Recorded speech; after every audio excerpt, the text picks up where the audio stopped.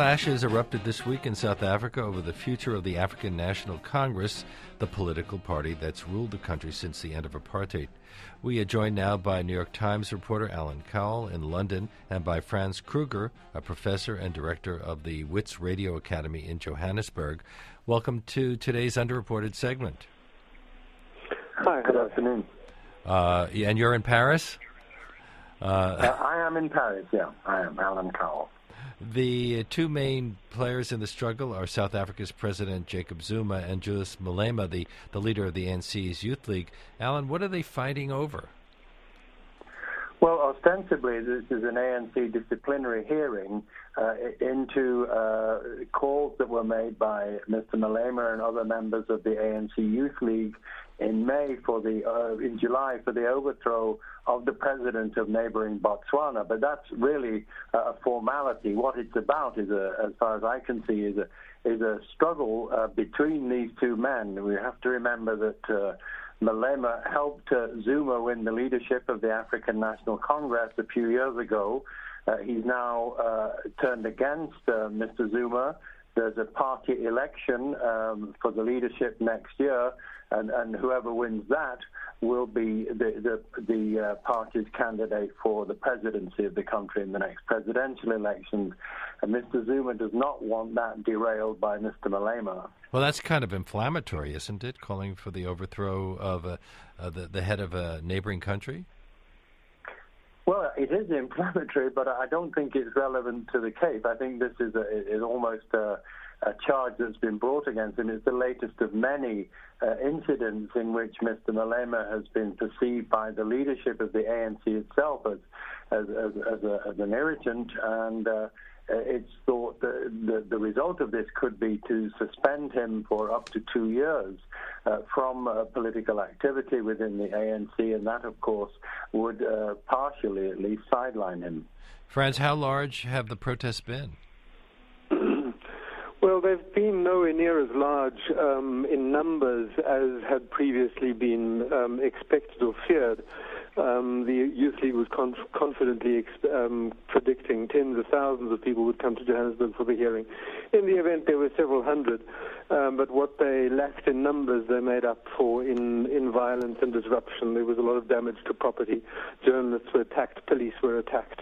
And so they really held South Africa's attention because, of course, it was really the first time for many years that there'd been that kind of direct demonstration outside party headquarters and then by a constituent body of the ruling ANC itself. Do they pose any real threat to Jacob Zuma? Well, I think one has to say they do pose a degree of threat. I mean, they are very militant. They are fairly influential in the provinces. I don't think that the impression that Malema would directly challenge for the presidency is correct. But I think that it is quite possible, like that, as in the past, they would seek to play a role as power broker. They would throw their weight behind one or other more senior leader of the ANC and thereby seek to influence policy choices, particularly in the area of economic policy. Well, Alan, you mentioned that the Botswana charges may not really be the real reason, but isn't Julius Malema kind of to the far extreme left of the ANC? Isn't he calling for nationalizing some industries like mining, and hasn't he played the race card quite a bit? Oh, indeed, and I agree with the other speaker that, in fact, I don't think either that we're looking at Mr. Malema launching a head-on challenge to Mr. Zuma, but it's clearly in everyone's memory that his support was important for Mr. Zuma in 2007 to win the party leadership. So a similar scenario could be reenacted on behalf of another more senior ANC figure, or with Mr. Malema acting as the front man for various factions within the ANC. Of course, he has been contentious. He's talked disparagingly about whites. He's called them criminals. He's spoken in favor a land grab similar to those we've seen in Zimbabwe. He's cut right across the party line by embracing and endorsing President Mugabe in Zimbabwe when President Zuma was trying to effect a neutral stance in that country's economic crisis. So there is quite a long catalogue of moments in which Mr. Malema has irritated the party leadership. I think at one stage he threw a BBC reporter out of a news conference in Johannesburg in a very, very brusque and some might say ill-mannered way. All of these have been high-profile events that have bounced back against the reputation of the African National Congress itself. Franz, the African National Congress has ruled South Africa since the fall of apartheid. Does this infighting pose any risk to their dominance in the country's politics? No, not at all. In fact, it highlights once again that actually the most significant politics in South Africa occur within the party. And this is just the latest in a long line of factional disputes that erupt from time to time, sometimes on the left, sometimes on the right. And we've had splits from the party which have never gone anywhere. But in terms of any opposition party, of which really the biggest player is the Democratic Alliance, which currently has the government in the Western Cape province, and particularly in Cape Town, I mean, that's the biggest opposition party that is closest to mounting any kind of real challenge. But even they are a very, very long way away from mounting any direct challenge to the ANC. No, this illustrates once again that very bitter politics and very bitter contestation between different groups, take place within the ANC.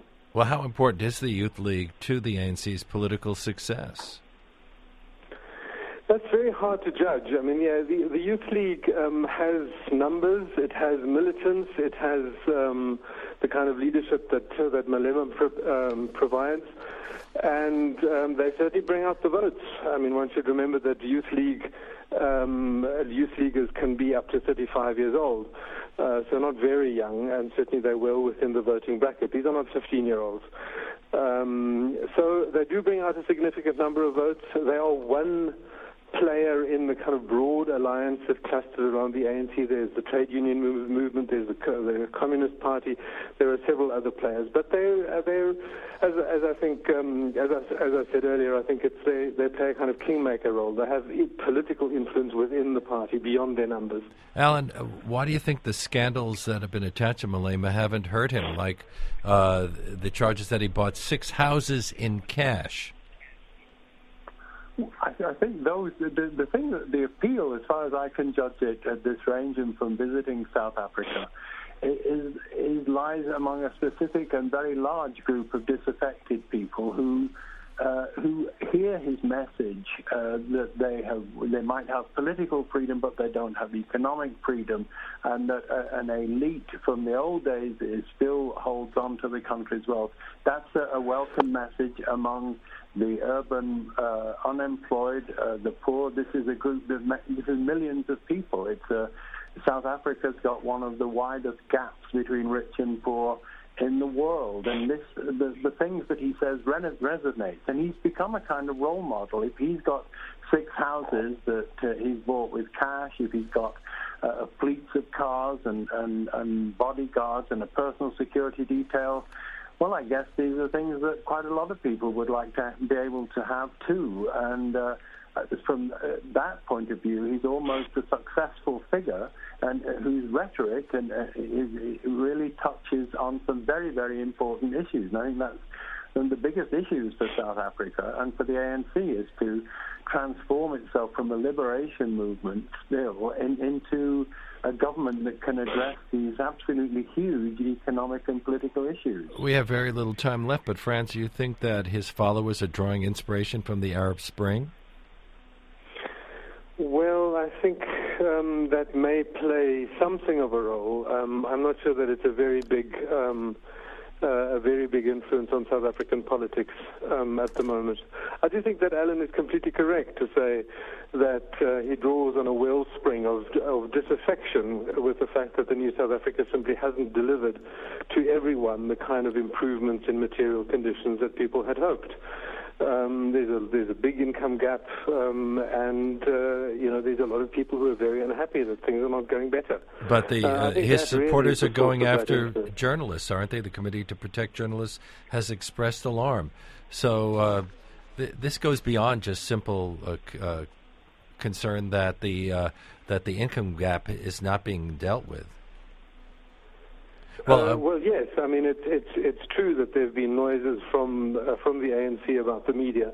We're currently discussing a new secrecy bill, as it's popularly known, which would severely restrict the flow of information. We've had talk about a media appeals tribunal, which would regulate the media. And we're going to have to address that at another show because we've run out of time. Thank you so much, Franz Krüger and Alan-Cowell. We've been talking about the protests in South Africa as part of our Underreported segment.